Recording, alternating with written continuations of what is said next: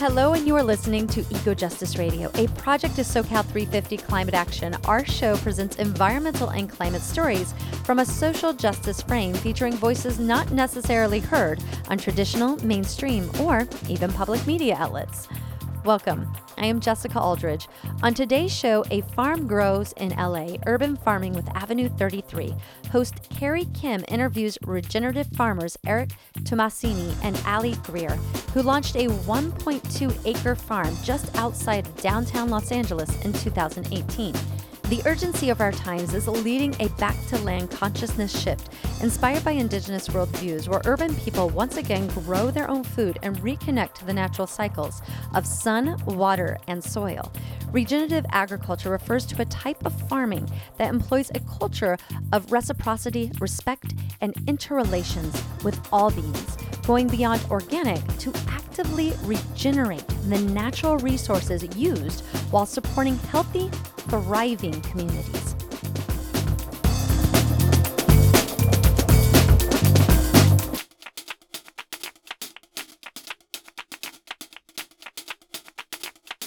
Our guests, Eric Tomasini and Ali Greer, share their insights, successes, and challenges of farming an urban hillside in arid Southern California.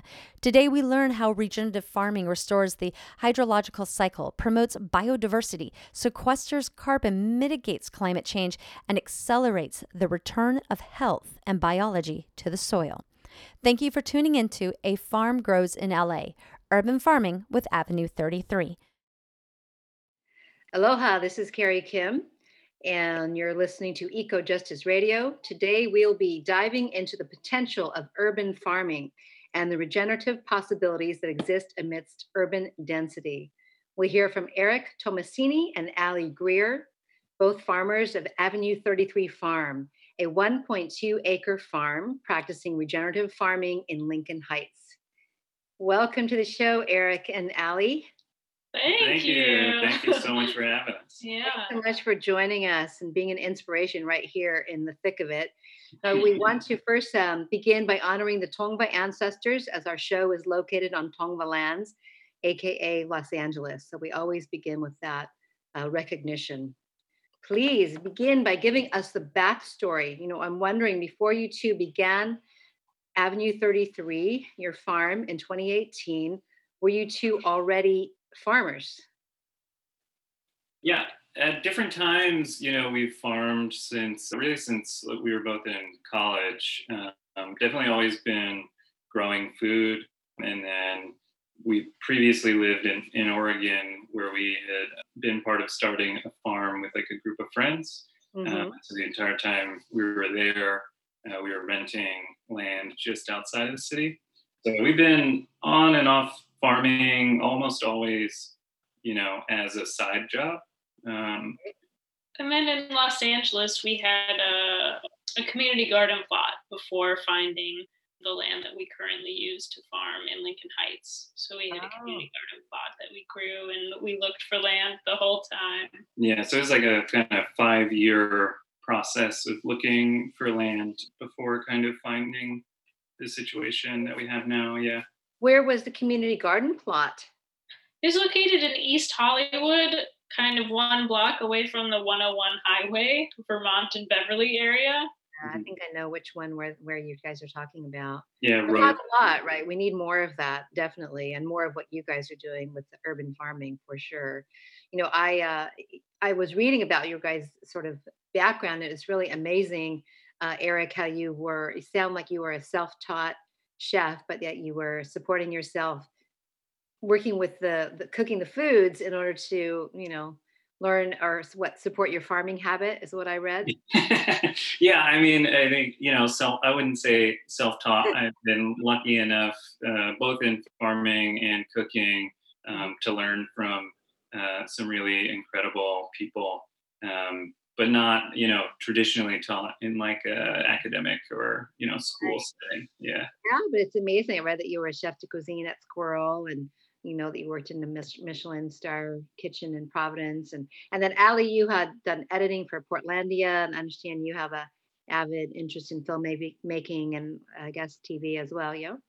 Yeah, that's the way we ended up in Los Angeles. Is I kind of followed career opportunities Uh-huh. in film and television, and ended up in Los Angeles, which was such a pleasant surprise. I absolutely love it, and think it's such a gift. And I come from Minnesota, and so the weather, I was like, this is amazing.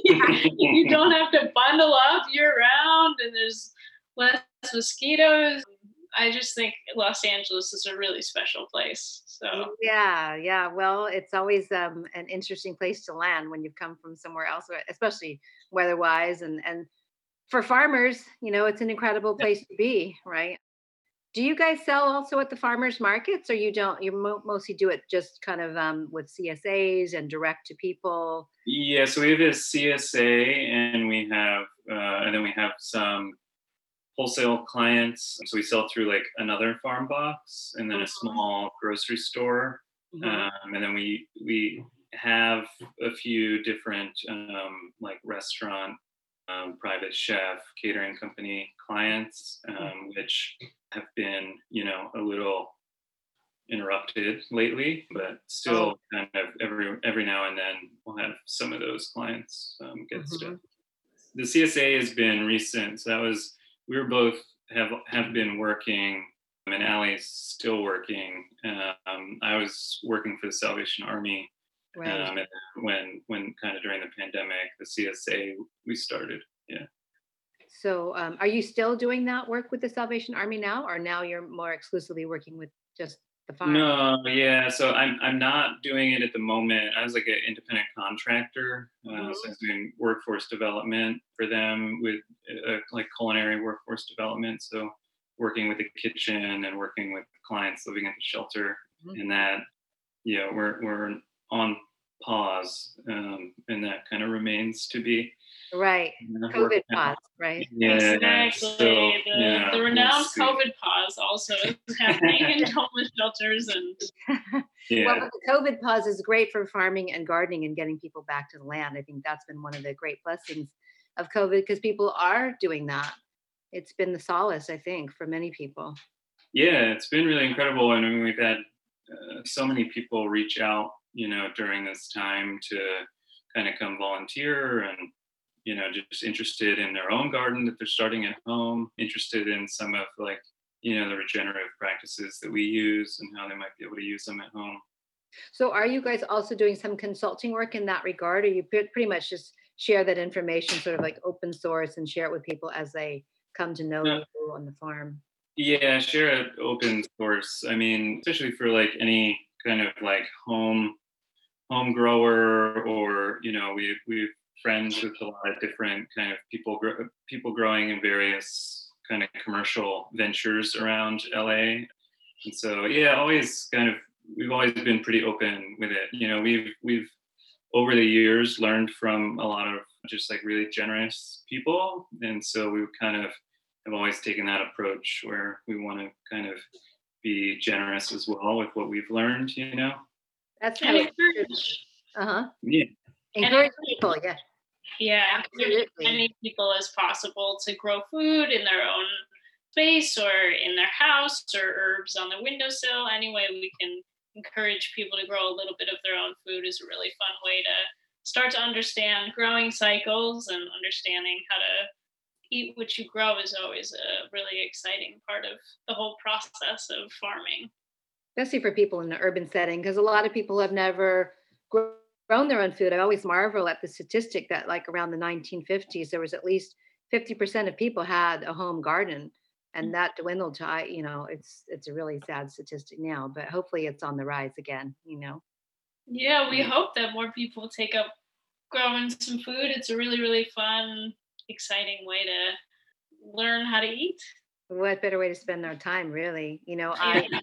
Yeah. In this time with more and more people retreating in this, well, I would say the pandemic time, more people are retreating from the cities and rediscovering that they would like to have a simpler or more rural kind of lifestyle or just setting.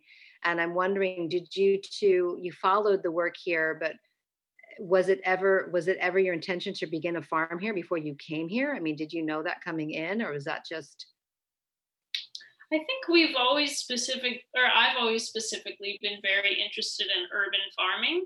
I think it's something that is extremely appealing and exciting to me. Getting Why?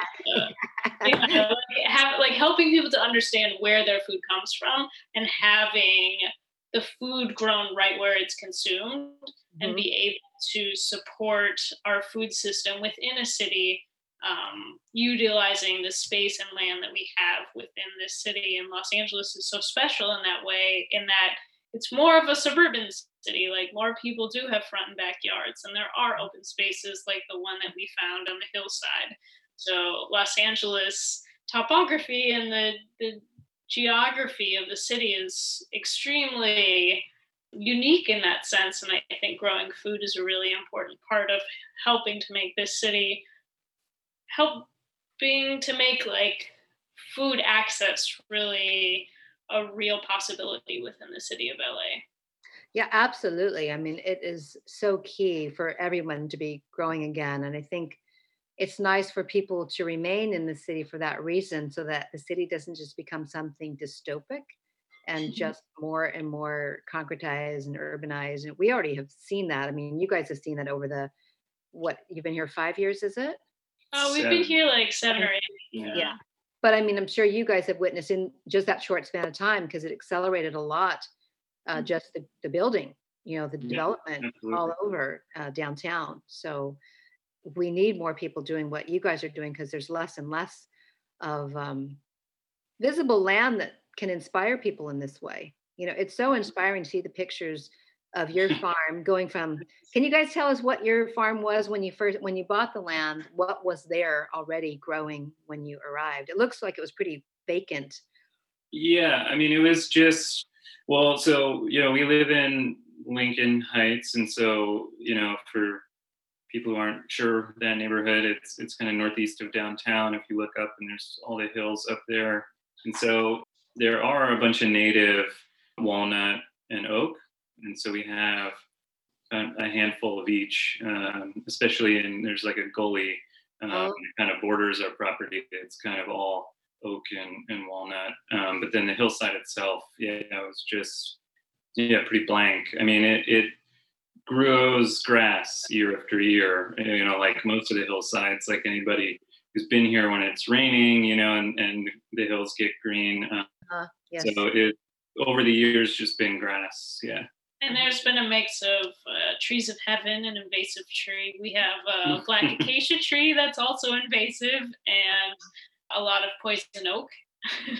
But other than that, when we moved in, it was a brown dead grass that's cut for fire clearances. And so it's like a very just blank brown hillside. And then as we've been like working on the soil and starting to grow more things, we really realized the first year we moved in, it was an exceptional rain year. And the native grass grew taller than I was. It was like 6 feet tall. And it was such an incredible gift of that year, just to see these native grasses come back so strong. Nothing competes with rainwater. Yeah, exactly. It was really exciting. That's incredible. Well, can you guys tell us a little bit about that journey of what it's like to lease that vacant land? Because how it kind of maybe led you into having this hillside focus, because maybe it wasn't your original, vision, but not our original vision. Farming on a hillside is not easier than farming on flat land. In fact, it's way more difficult, I'd say. Yeah, I mean, there's, it's like you're saying with the pictures, like it's very beautiful and really, really pretty farming on a hillside, but very difficult kind of from a physical standpoint, and can be challenging. But I mean, we got the land, and then so a lot of times in terms of a hillside, you're worried about erosion, you're worried about water movement down the hill. And so what we did is went through and marked out all the contour lines. So if you think of like a hiking map with all those kind of squiggly lines around it, those are parallel lines. And so using the contour lines, we kind of mapped out what would become the farm in a way that used the natural landscape so that we wouldn't have as high of a risk of erosion. Mm. Yeah. Were you guys using permaculture design principles in that, or just, I mean? Right. Yeah. So, I mean, definitely permaculture design plays a big role in that. Regenerative principles, keyline design is another one. It's within kind of that permaculture sphere that deals a lot with water movement and kind of the shape of the land. And so that was really helpful. And then, yeah, I mean, over the years, like looking, farming on sloped land isn't common in the U.S., but it's really common in a lot of other places. Right, yeah, places like terrace farming, yeah. Exactly, yeah, and so looking to, farmers in like South America and India and some of the practices and some of the plants that they're using to kind of help us in this process. Have you incorporated some of those practices, or have you been able to integrate them at all there? Yeah, definitely. I mean, I think, we've interplanting has been a big part of what we do. So, interplanting like trees and tree crops as well as vegetative crops. So if you have a contour line down a hill, you can kind of plant a line of trees that kind of act as like an anchor. And so they'll be there many, many years, have these deep roots. And then in between these like rows of trees, you can plant lower perennials and then also annuals, and using those trees to kind of like create terraces almost. And then we've also recently been using, it's called vetiver grass. And so that's used, I think it's native to India, and used a lot in kind of steep slopes. It has super deep roots. And for a grass, doesn't really have a spreading habit, so it doesn't spread, and actually has, I think, sterile seeds. So it's like traditionally been used as a way of stabilizing hillsides. And in America, it is used, if you're when you're driving on the highway or something and you see like a bunch of black mesh and they're planting plants in some on a steep hillside. Sometimes that's vetiver grass. Well, that's really good to know, because I mean, I think what you guys are doing, I'm sure there will be many more people inspired, and especially, I was reading about your process in getting the land that, that land was unbuildable, right, for a typical development. So that's why it was, more affordable and so forth. So I think it's a great way for people to look at land as, having a possibility of a farm, even if it is on a slope, And we need that, as you guys know, for soil erosion and what happens here with fires and absolutely. Yeah, and thinking about fires, the farm can act as a defensible space. So we do have to clear for fire control on the hillside, but the way that it's irrigated and it'll help protect the houses for their fire on the hillside. So sure.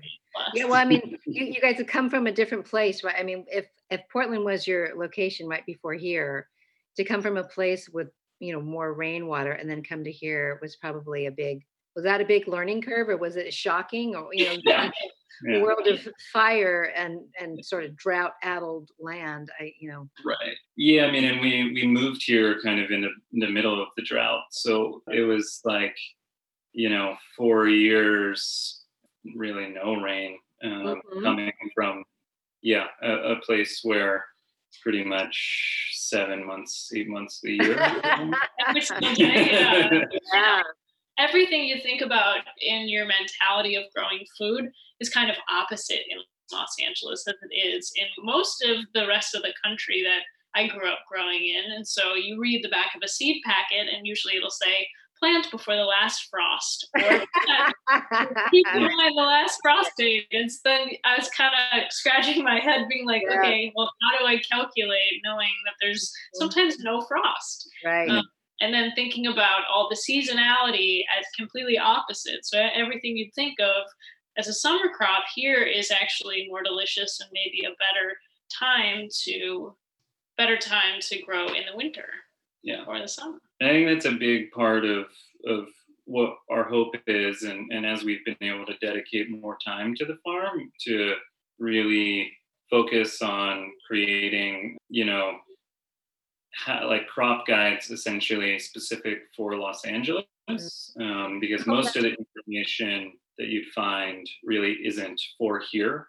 I think most places like in Oregon, like our goal is really to like jam everything into this really short season.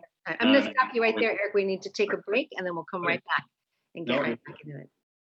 You are listening to Eco Justice Radio, a public-supported media outlet.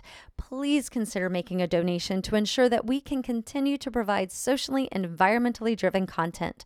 Donations can be made at Eco Justice Radio and at SoCal350.org. We hope you're enjoying this episode, A Farm Grows in LA, Urban Farming with Avenue 33, with regenerative farmers Eric Tomasini and Ali Greer, and host Carrie Kim. Yeah, so a big part of what we're working on is creating kind of growing guides for different crops, both vegetables and flowers, kind of specific to here in Los Angeles, because a lot of that information is pretty difficult to find, and our seasons here are kind of opposite of where you grow normally. So it's like most places you're really focused on the summer, whereas here the summer is kind of the worst time to right. grow. It's so hot. Yeah. Yeah. I mean, for some things, even tomatoes, there will be a few weeks of the summer where it's even too hot for them to grow well. Yeah. Well, I think it's a matter of really restoring all of the soil here, because we know when we speak to indigenous peoples and natives of the land, I mean, when you hear of how it was, this place was Serengeti up in the north, and there were so many places that were fertile. The riparian pathways were just something completely different than what we have now, with channelized water. And so it's been this long history of a very kind of almost artificial environment now, what has been created here compared to what it once was. So hopefully that will be changing, and it is changing. People are doing many different things, but it's just a matter of time. Yeah, we live right by the Los Angeles River, and that was a huge floodplain. And we were talking with our neighbor whose grandparents lived here, and I think she's in her 70s. Mm-hmm. It was the first house on the block, and she was explaining how this used to all be a farmland. It was like citrus and nuts. I think it was like hazelnuts. Some kind of nut crop. And so kind of thinking about that ancestry and thinking about how these hillsides get good airflow and the way it was used traditionally is exciting to try to bring a little bit of that back. Well, it's interesting to consider the many dormant seeds in the lands all over here, because there were so many farms, so many different seeds exist in this soil, just waiting for the right conditions, right? Mm-hmm. Yeah, absolutely. So you guys have mentioned that you want to be an incubator model for hillside plots to help empower other people who want to begin urban farms and, help with school gardens and planting methods, home scale projects. And so what exactly does that look like for you guys? And are you making inroads to support other people doing that? I mean, is there something specifically being done? Yeah, I mean, right. So a lot of things are on COVID pause. COVID pause, right? So yeah. Right. So we had started talking to the American Heart Association, who sponsor a lot of school gardens. And that's amazing. We wanted, so part of kind of the plan, and again, both of us were working full time, so I think our plan kind of has accelerated in some ways and paused in others.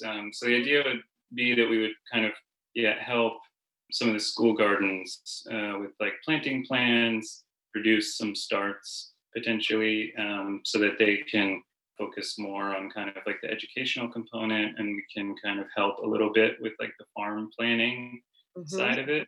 And then now that we're here full time, or at least I'm here full time, we're working on, because we get a lot of volunteers. So working on kind of restructuring our volunteer program to be a little bit more focused on like learning how to farm, learning kind of the business side of it, and a little bit more detailed rather than just like coming and helping plant garlic for a day. More structured, you mean? More of a structure? Yeah, more structured around it for people that are interested in like learning to farm.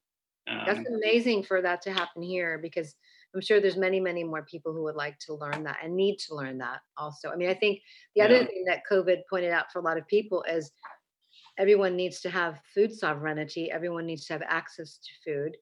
I think with a great education for many people who've never seen a break in the supply chain to realize that affects everyone. So even our neighbors who have an amazing green thumb, they have a beautiful flower garden, they were saying, oh my God, I had no idea that's what the peppers look like, or I've never seen this kind of cucumber, I think. And during the beginning of the pandemic, when there was scarcity in the grocery stores, and having that fear, just dropping some produce off at all of our neighbors' house, reminding them that it's going to be okay and that our neighborhood will be resilient, I think is an added benefit during a time of great fear, and a great way to bring community together. Yeah, I'm sure a lot of people were depending on what you guys were producing. Yeah, I mean, and that's kind of how we ended up doing the CSA. Oh, you weren't doing it before? No, not before COVID. Yeah, I mean, because we were both working full time, we didn't really have the time for that. We just sold wholesale.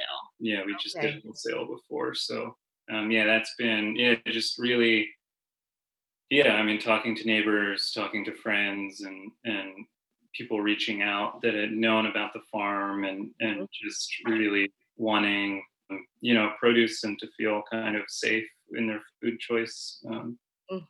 How are you guys handling the CSA? How do you guys handle the farm in general? I mean, are you pretty much dependent on those volunteers, or do you employ a certain amount of staff? How do you guys run? I mean, a 1.2 acre farm sounds like not that much, but in reality, we know that is a lot of labor required to do that, to harvest the food, to package the food, to ship, to distribute it. All of that takes a lot of time and effort. So it really does. Not sleeping. I mean, it's always like, when people are interested in like farming and like, oh, I want to buy some land. I always recommend like work on a farm for a while before, and our size is even smaller than most of the farms like we've worked on. It's a lot of manual labor of bringing buckets of dirt up and down a hillside. But usually we structure the week, around, we try to like segment days to do specific tasks. And so bed prep happens on a certain day, planting happens, harvesting. So trying to be like very regimented and really trying to not waste a lot of time, which is difficult, I think a big part of like learning from other farms, is you kind of can learn how to problem solve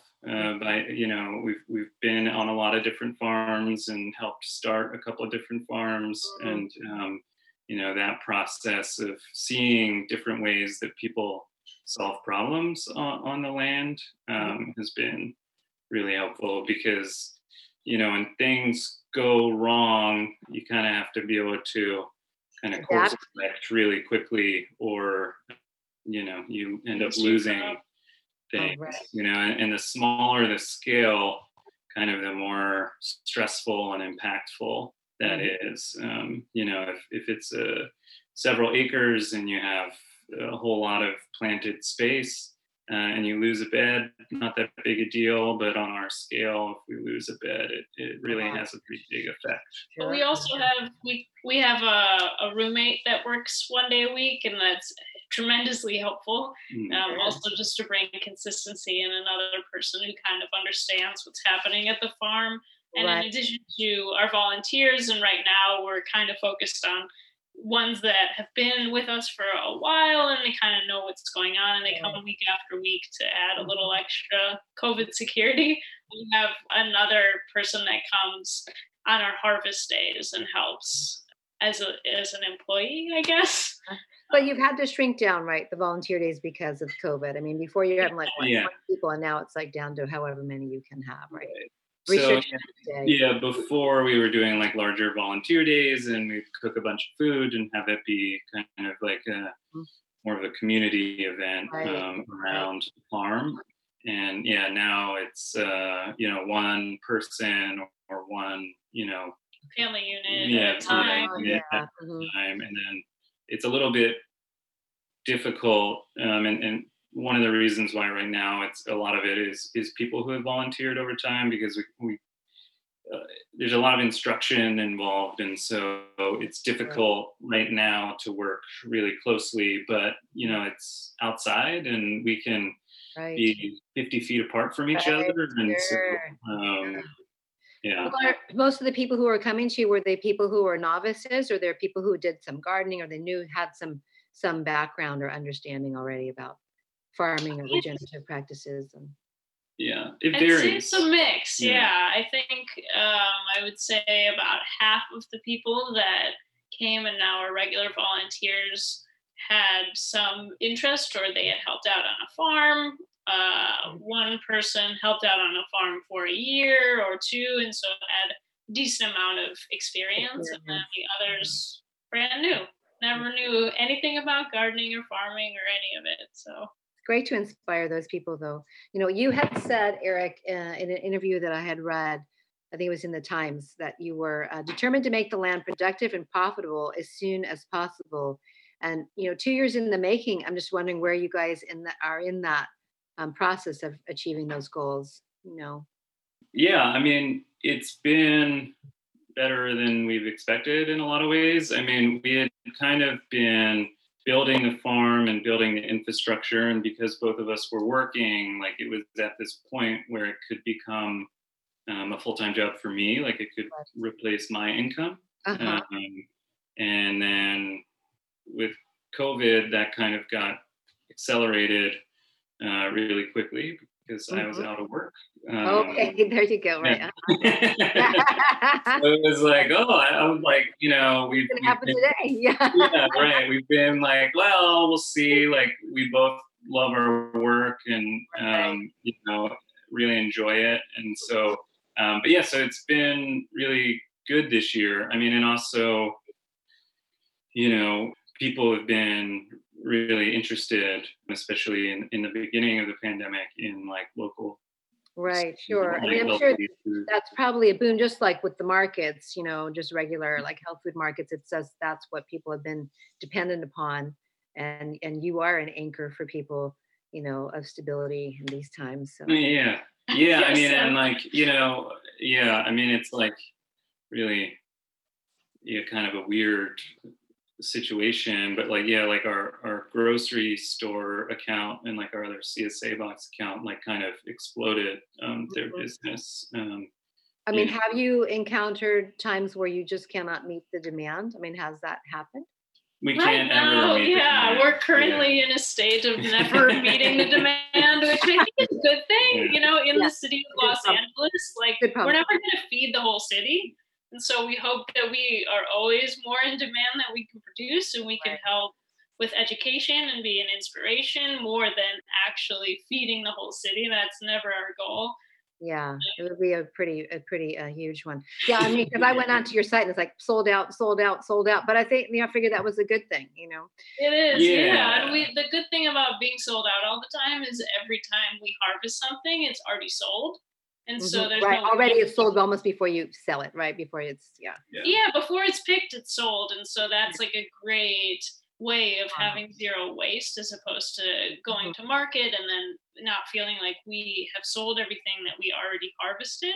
And so which is very perishable, and flowers which don't last as long once they're cut. It definitely helps stabilize our flow of produce and flowers. years. So. Well, with your grant, with Kiss the Ground, if you guys could talk a little bit about that and what that entails, because I understand it helps you pay for soil tests, and I'm wondering what you guys are testing in the soil and how often you're doing that, if you can help people, because, I know some people have started urban farms and, late in the game find out they have a lot of lead in their soil and they have to shut completely down. And I just wonder what you guys are doing and what the soil tests entail for you. Right. Yeah.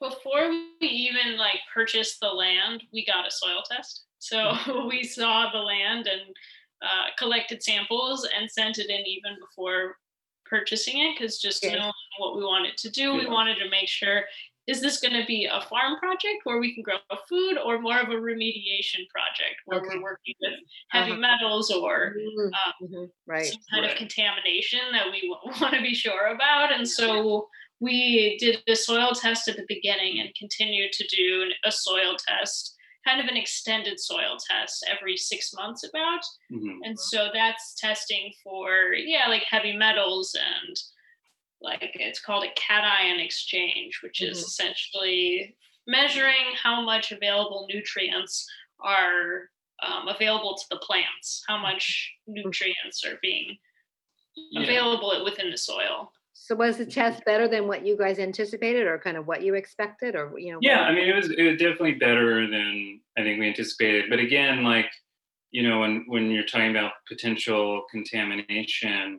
this in an urban setting, this is a hillside that has never been built on, that had just been grass growing and getting cut down, versus a more urban lot that's in between houses, or maybe had a house that burned down, or has had cars stored on it. So yeah, I mean, our soil test was better than we expected, and the soil was pretty good. I mean, it's designed to grow. Sorry, go ahead. Was it pretty compacted, your soil? Yes and no. I mean, it's been growing grass, and so it's had things growing, but then the grass is cut down and the soil bakes and gets really hard, but then the grass grows again. And so there was some structure, and the nutrients were fine. I mean, it's soil that was really good for growing grass in drought conditions. So it wasn't terrible. It was kind of better than we expected in a lot of ways. And so, so we get a soil test and then add a lot of compost. But you continue to do these soil tests. I mean, you're going to continue this, or now? So in terms of the Kiss the Ground grant, so it's a 3-year grant. And so they came year 1 and tested for a whole range of different things. So soil composition, our infiltration rate, so how fast water can absorb into the soil, biological life, so measuring how much biological mass is within the soil. It's carbon sequestering, so how much carbon the soil is storing. And so then they'll test again at the end of 3 years. In that during that time, they have kind of a consultant that works with us to kind of help us through some of the questions we have around management of the property and management of the soil. Because the aim is to have a really good outcome, right? To show a big change in your soil test. Right. And so, the idea is, if for Kiss the Ground, a lot of their work is around larger policy around agriculture, on a state and national level. Right. And so you need data, to make those changes and this work.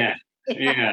And so for the most part, they work with larger farms and ranches, and they do work with some smaller farms like us that also have the ability to kind of have people come to the farm much more easily and do more podcasts and Instagram and all the stuff that a lot of larger farmers aren't necessarily have the time to do Time in a to lot of do, times. sure. Yeah. Well, we're seeing this model increase, and that's a very good thing.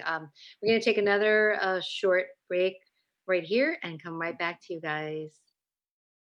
You are listening to Eco Justice Radio, a public supported media outlet. Please consider making a donation to ensure that we can continue to provide socially and environmentally driven content. Donations can be made at ecojusticeradio.org or socal350.org. And we hope that you're enjoying this episode, A Farm Grows in LA, Urban Farming with Avenue 33, with the regenerative farmers Eric Tomasini and Ali Greer, and host Carrie Kim. So, Eric, tell us about soil testing from a regenerative farming perspective. What would that entail?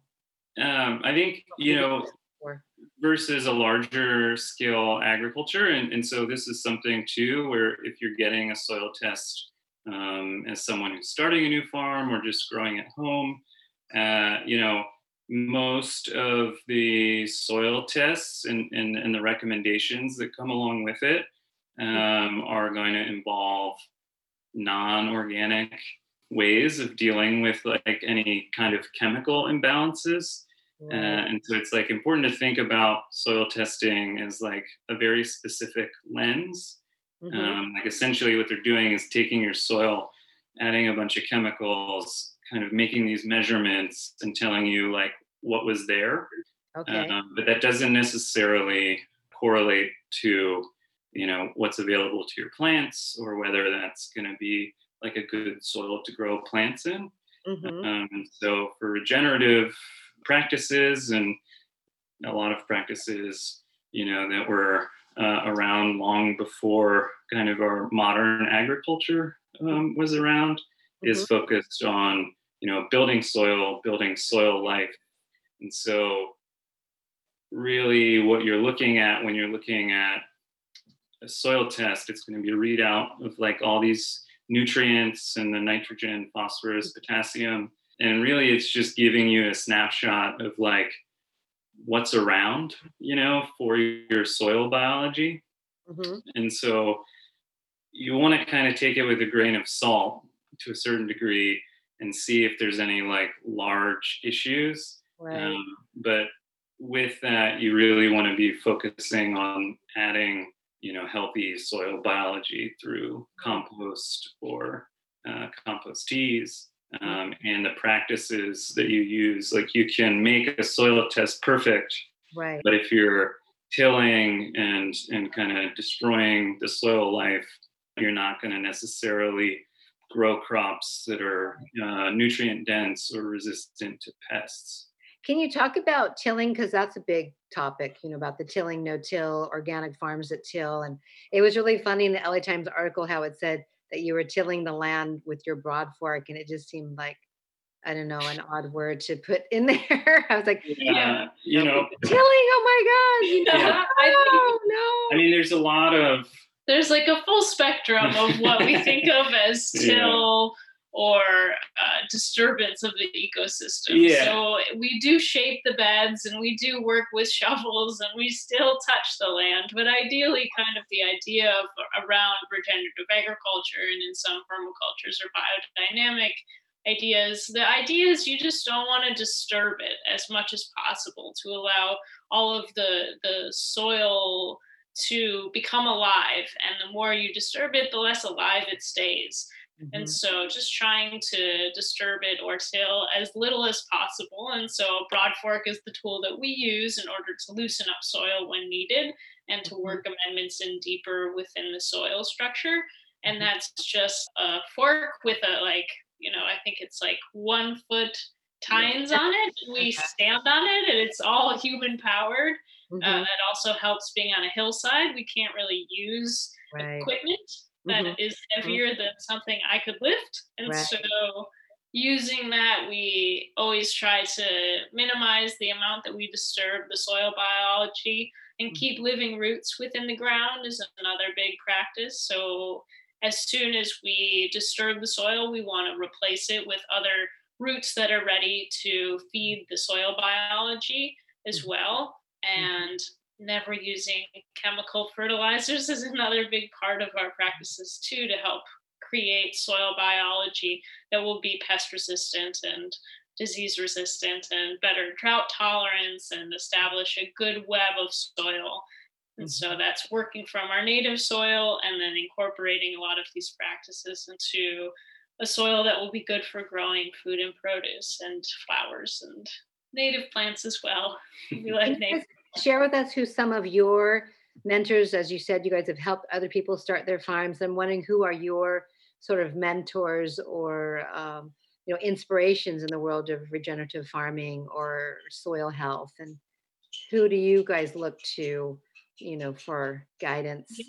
Yeah, we listen to a lot of podcasts and we do a lot of research Through Kiss the Ground, we're connected with Jesse Smith of White Buffalo Lamb Trust, which he's a plethora of information, and I find our connection with Kiss the Ground to be really important for us because we have a farmer as well as our main contact, and he's able to answer a lot of questions and steer us and connect us with a lot of people. And then, like Eric said, having a lot of classes and podcasts and online lectures and teachers that we look to for all sorts of things. Right now, Eric's in a class. Yeah, so I'm doing a class with it's a woman named Elaine Ingham. Elaine Ingham, yeah. So Soil Food Web School. So I'm part of like our hope of helping growers in Los Angeles is getting certified to do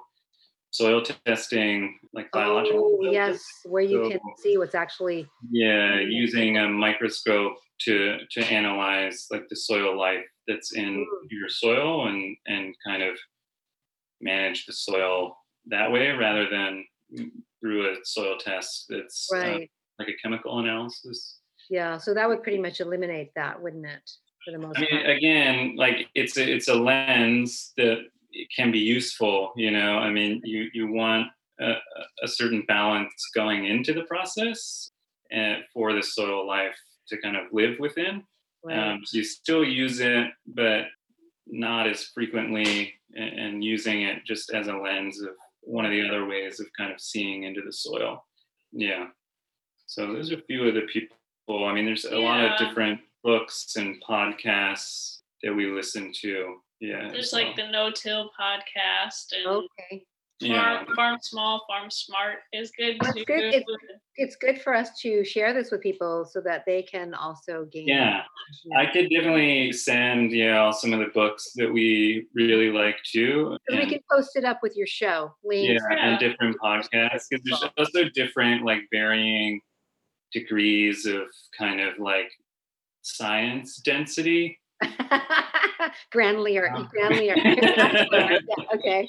So some of them are like really, where I like maybe processing like 5% of what's happening. Right. Sure. Yeah. Can you guys speak about any of the specific challenges you've had in sustaining the farm that would actually be helpful for other people, to just know some of the things? Because obviously it's, as we've spoken about earlier, it's not just a romantic notion to begin a farm. It takes a lot of commitment and passion and devotion really to the soil. And so I'm wondering what you guys, is there one greatest challenge you guys have had or anything specific you'd like to share? Yeah. I think there's a lot of challenges for growing things. Plants are resilient and they do want to live, but quickly in the Los Angeles climate, things will die when they're not watered. And so I think keeping everything hydrated is kind of our main focus in farming in Los Angeles. And I think that's a constant struggle with coyotes. They often chew through our irrigation. So there's geysers of water when we turn on the irrigation. It can be a super big challenge, as well as just the physical sustaining of getting up early every day and working hard on your feet. And I've always had such a appreciation for everybody that works in any kind of physical labor, because it is so tiring every day. Yeah. They sleep well though, at least. Oh yeah. Yeah, definitely. Sleep very well. And I think, anytime starting like a new farm on land that hasn't been grown on it's a process, and if you're looking at it from like a business perspective, it takes time, and the way that we kind of farm takes time. It takes time to build that soil biology. It takes time to build soil structure. And if you're doing a lot of the practices well, it can happen quickly for sure. But the beds, even now, and we're kind of 2 years in. I mean, we've been building beds, still building beds, and so those beds that we build, it's going to be, we'll get harvestable crops out of them, but it'll be, a year before, we're really seeing a lot of the benefits that we're working towards. Right. And even now, they're still, on the upswing rather than like where we'd want them. So even from a business perspective, you imagine, or you're planning, and you have kind of these like projections. But for the first few years, they're definitely not going to work out, as you plan.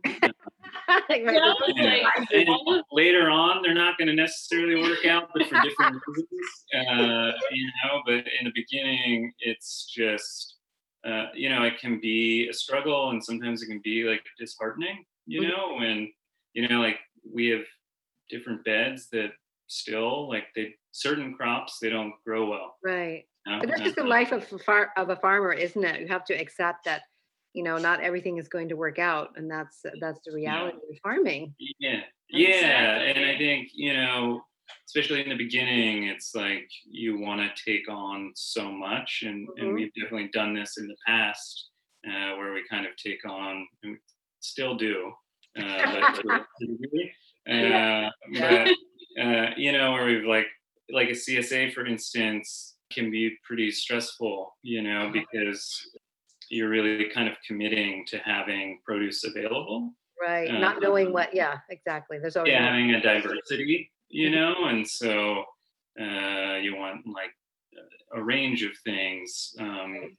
And so that can be kind of pretty stressful. And so I think always the challenge is really like making a plan that has some safety built into it. Yeah.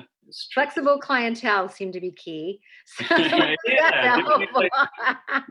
mean, I think that's really nice part of urban farming as well, is that, it's relationship building. Yeah. And people can come and like see the farm and kind of get a better understanding of what it's looking like week to week, like the space that we're using and some of the challenges that we have. And they're really able to like get a sense of like the rhythm of the farm and a better understanding of like, some of those challenges that we face as we try to grow food, for them. Is there something that has been a more successful, or the most successful aspect of what you guys offer? Because you have your CSA boxes, you have your floral bouquets, and you also service restaurants and private clientele. So I'm wondering, is there one segment of that that's really kind of like your bread and butter? Like that's really what's sustaining you the most, or is it all kind of equal opportunity, Right now, it's a pretty good split. And so we started with wholesale, which is really nice, especially in the beginning, because, it's like I can just tell them what we have available a week ahead, and it doesn't necessarily need to be like a certain thing. Right. It gives you a bunch more flexibility. Like if something happens and we lose a bed, it's not as big a deal. Right. And so that's really nice because it can give you some flexibility. And if you need to take a week off, usually it's fine. I mean, especially in LA, it's not like we're the only source of produce. Or like extremely fresh produce. Almost everything comes from this climate. Yeah. Central. So there's advantages of that, and then selling now as we kind of transition and kind of seems like we will be transitioning more to like direct to consumer, because we now have like more time. But that's really nice. She shakes her head. Okay. Time is tricky. Yeah. I mean, it's like I think an old farm saying is the only thing you don't have enough of is time. Time. Yeah. So. Well, Lydia, Um, what time does your guys' day start, given that you're out on the farm? I mean, are you up at with 5, 4? sunrise. That's Yeah. I've been more attuned to the sunset and sunrise this year than I ever have in my entire life. Like I can tell you to the minute at what point the sun is up and what point the sun goes down. So in I the love that. summer it was, waking up at sunrise and then working until sunset so we could work at 9:30 at Mhm. night throughout the summer, and now we're back inside Right. around 5:30, which is Uh-huh. super helpful because in Los Angeles there's no off season, and Mhm. so Right. that's been a super tricky part of getting used to growing in this climate is that we actually can grow year round, and so working in times Right. and regenerate our lives and like feel like a human again is tricky. So Right. You learning don't to get that hibernation time, right? Yeah. exactly, yeah, I miss a cold winter where you don't have to worry about the plants, but here it's just tricky. So Yeah, you feel guilty probably if you were to take time off. yeah, like you're always expected to be growing at all times because it can grow year round. So you should be. So Yeah. that's certainly a challenge. Can you guys speak a little bit about your soil as far as the infiltration rates of your soil? Were you having a lot of runoff in the beginning, or you had the grasses growing? So I'm just wondering what your soil was doing during any. Well, we haven't really probably had a whole lot of rain, but that you've Yeah. experienced. But I'm Yeah, wondering. the first year we got on the land, it was certainly the rainiest year I've ever experienced, and it was cool to see the hillside is really it just acts as a sponge, and I was like shocked at it just soaked up so much water and had zero visible runoff. So Mm, that was exciting and heartening to see. And as the grass grew super tall, I was like, this is amazing. It can grow things. And so uh-huh. then as we work along the contour and build our soil structure and increase that infiltration rate, I think it's getting a lot better and becoming more drought tolerant and able Yeah. to take up water a lot better. Is we live in like a canyon, and so there is a lot of runoff and a lot of erosion, especially early in the season when the grass isn't there. Uh-huh. Like during a big rain, you go out to the street. It's like, I mean, it's pretty steep, Right. and so you can see like dirt running down. Um, Mhm. And it makes you it's does just it make you want to cry when you see that? Because it doesn't have to be that way. It shouldn't be. right. And so, I mean, I think that's part of it in terms of like increasing the soil's ability to soak up water and reducing runoff. Because even just the contour lines and how it steps down just slows the water Mhm. as it goes Right. down the hill. Sure. And having plants there too, plants act as like a resistor and something that will slow water and reroute it. And so all of that will help Yeah. the resilience of the hillside. And But I can't remember the figures kind of off the top of my head. But during our soil tests, they tested like the infiltration in the beds and Mhm. then infiltrations just up the hill where we haven't. And it was like, I think off the top of my head, I think within our beds, it was taking 30 seconds for the water. No, and then up above is taking 2 minutes. Oh, yeah. I mean, I don't remember It's exactly, but like, it's like something like, different like that.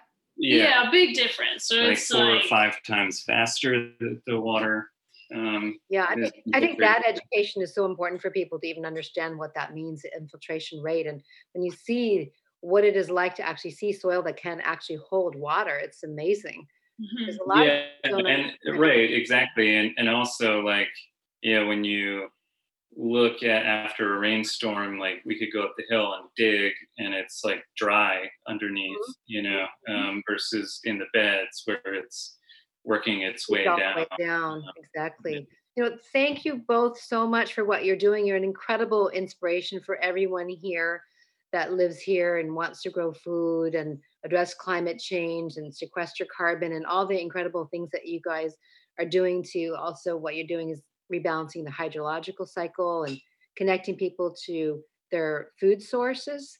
And I'm just wondering, can you guys share how can people connect with you? What are the places they can learn about your volunteer days and just your CSAs, the food, direct to consumer, all of these things that you guys offer. Where can you give some links and Sure. Yeah. Thank you so much. We're just so incredibly honored that you wanted to hear any of our. I'm sorry that we babbled, but I'm just so honored and so grateful for Eco Justice Radio for bringing all of the voices that are so important in this world to the forefront. So thank you for that. This is a huge honor. We're so excited to talk with you. If you want to learn more about the farm, we have Instagram, and that's av33farm. Mhm. It's our handle. And then we also have av33farm.com, and that's where you can purchase flowers and produce, and we'll put starts up there if we have extras, and that's a constantly updating. So check back week after week, and we hope to be increasing our availability, and so we're sorry if it's sold out. Yeah. You're always welcome to email us. Keep trying. Exactly. Yeah, and then we'll be definitely the focus for next year is putting more and more information for like growers and on both the website and the Instagram, and hopefully being able to do more kind of in-person classes and oh, that's great. Yeah, I'm sure there'll be, like you said, more and more of this educational piece coming down the pipe, and it's needed, and you guys seem more than willing to share, so we're excited to get back to being able to have people on the larger groups on the farm, have tours. Yeah. Well, thank you guys again, and we hope to have you back on the show, and we look forward to you just continuing to grow and regreen this place where we are now. Thank you so much. It's been such a pleasure. Thank you. Yeah, thank you both. Thank you to our guests today, regenerative farmers Eric Tomasini and Ali Greer, and thank you to our listeners for joining us. This has been A Farm Grows in LA, Urban Farming with Avenue 33. Please connect with us on social media at Eco Justice Radio and SoCal 350. If you like what you heard and you want others to be informed, subscribe to our podcast, share the episodes, and help us continue our efforts by donating to our show at ecojusticeradio.org.